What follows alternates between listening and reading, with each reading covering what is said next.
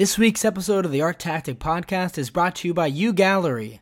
Discover the world's most talented emerging artists on ugallery.com.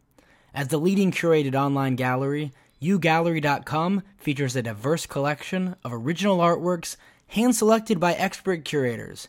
With free shipping and free returns, delight in the joys of original art from the comfort of your home. Browse the collection at ugallery.com.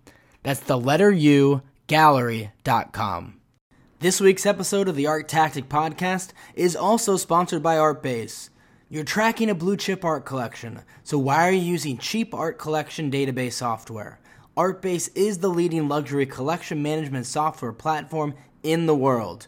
Totally secure, full-featured, customizable, and easy to use on computers, iPads, iPhones. Artbase comes with plenty of training and support to get you going and keep you efficient.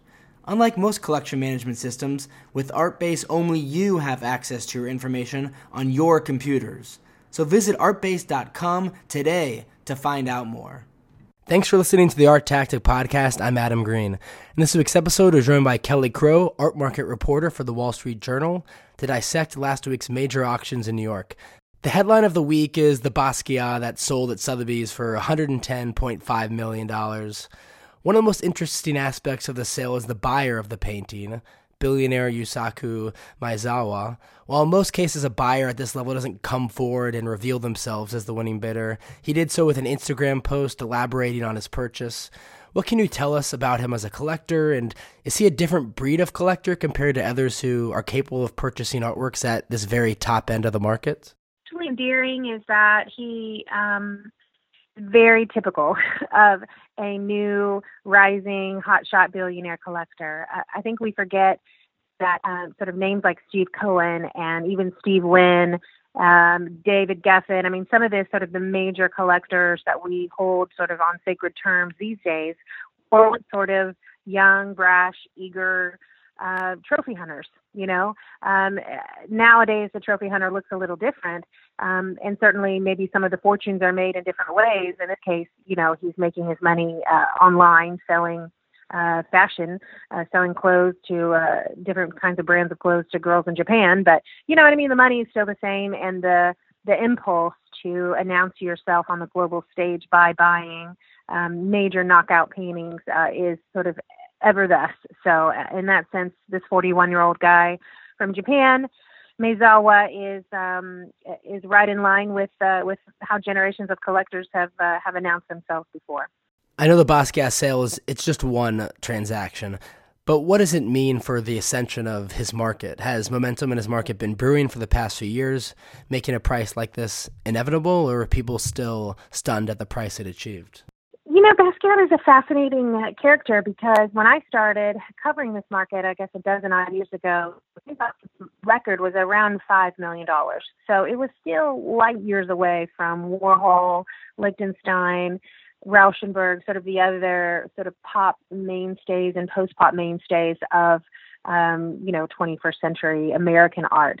But you have really seen in the last 10 years or so a lot of really interesting dealers and collectors, mostly baby boomers, sort of basically move on the stock, if you will, right? You're seeing guys sort of buy Basquiat privately, and suddenly they were buying and selling them for upwards of 10 million, and then 15 million, and then 20 million. And there was a work a few years ago called Dust Heads that sold for, you know, several times more than what we thought, right? And then suddenly we thought, oh gosh, maybe Basquiat is a $40 million artist. Who knew? Maezawa's entrance into the Basquiat market, though, is fascinating because he set the previous record for Basquiat a year ago by paying $57 million for Basquiat. So that was a record price a year ago. That's where we were. And so I think it's both interesting and a little sort of teetering, right, that this same guy has now come back a year later and paid double that, more than double that, or just about, for another work. Does that mean that Basquiat's now a $100 million plus artist? Technically, yes. Does he outsell Warhol? Yes. But in terms of the volume of the trade and the volumes of works that have sold for more than, let's say, $20-30 million, you're talking about, a number of pictures you could count on one hand and maybe on two fingers, So it will take a long time, I think, or at least several more seasons to sort of bolster that record price. It's sort of like waving up there like a flag, but the flagpole is pretty wobbly. So it will take some time to sort of firm that up. And looking at the auctions as a whole, what were some of the major takeaways on the sales from market insiders you spoke with during the week on the actual results of the sales? I mean, on the whole, people were relatively chipper, in part because just last year was so lousy. Last year, whatever else anyone told you, the auctions themselves were a little bit of a downer. A few major pieces sold, but you just didn't see some depth of bidding, and everything felt like, forced.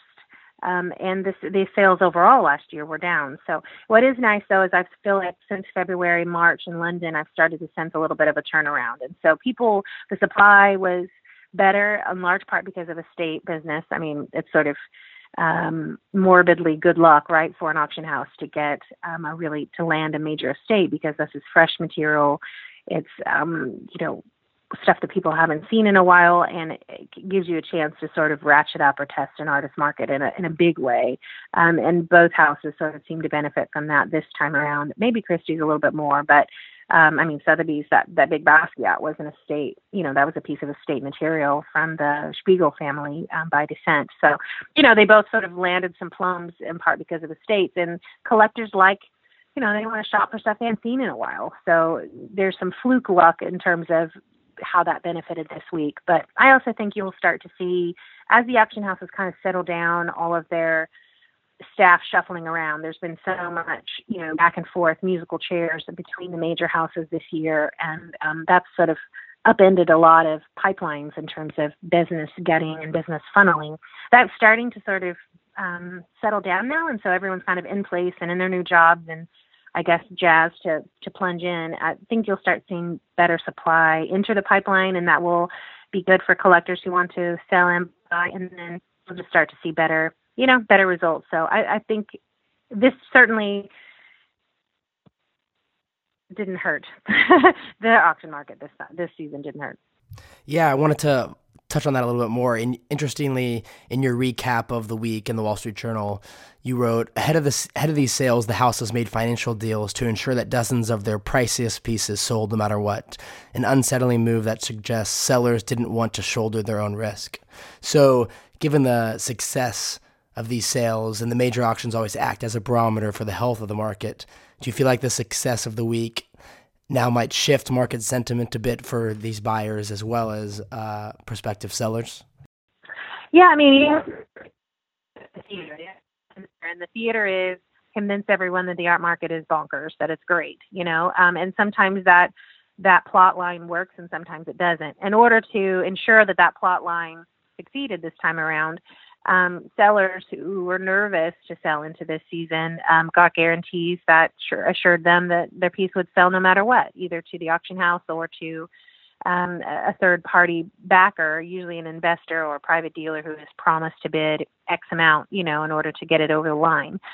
You saw that, at least 40% of both of the major evening houses, but collectively, if you look at all the evening sale offerings, right, it was at least 40% across both houses and sometimes more. So that's a good chunk of pre-sold art that we all came to watch get sold, again. And what I think will be an interesting barometer is how reliant the houses are on those kinds of deals come the fall. Eventually, collectors realize that they're giving away a good bit of their profits. They're paying a pretty steep price for that sort of insurance. And eventually when the market feels really solid to frothy, right, they start getting greedy and think, no, I'm just going to put it up and I'm not going to have a guarantee. I'm pretty confident it will sell no matter what myself. And I want the full, I don't want to give any more of the commission away. I think that will be something to watch for in terms of confidence as we head into the fall. Kelly, thanks so much for coming on the podcast and recapping and sharing your thoughts on last week's major New York sales. And of course, if our listeners want to follow your writing, they can do that at the Wall Street Journal, and also follow you on Twitter. You're a great follow, always tweeting about the art market. What's your handle on Twitter? Thanks, man. It's pretty easy. It's just Kelly Crow, KELLYCROW, just like the bird, WSJ. So Kelly Crow, WSJ on Instagram and Twitter. Perfect. Thanks again, Kelly. We appreciate it. Thanks a lot. Thanks again to the sponsor of this week's episode of the Art Tactic Podcast, uGallery. Discover the world's most talented emerging artists on ugallery.com. As the leading curated online gallery, ugallery.com features a diverse collection of original artworks hand-selected by their expert curators. With free shipping and free returns, delight in the joys of original art from the comfort of your home. Browse the collection at ugallery.com. That's the letter U, gallery.com. This week's episode of the Art Tactic Podcast was brought to you by ArtBase. You're tracking a blue chip art collection, so why are you using cheap art collection database software? ArtBase is the leading luxury collection management software platform in the world. Totally secure, full-featured, customizable, and easy to use on computers, iPads, and iPhones. Unlike most collection management systems, with ArtBase, only you have access to your information on your computers. So visit artbase.com today to find out more.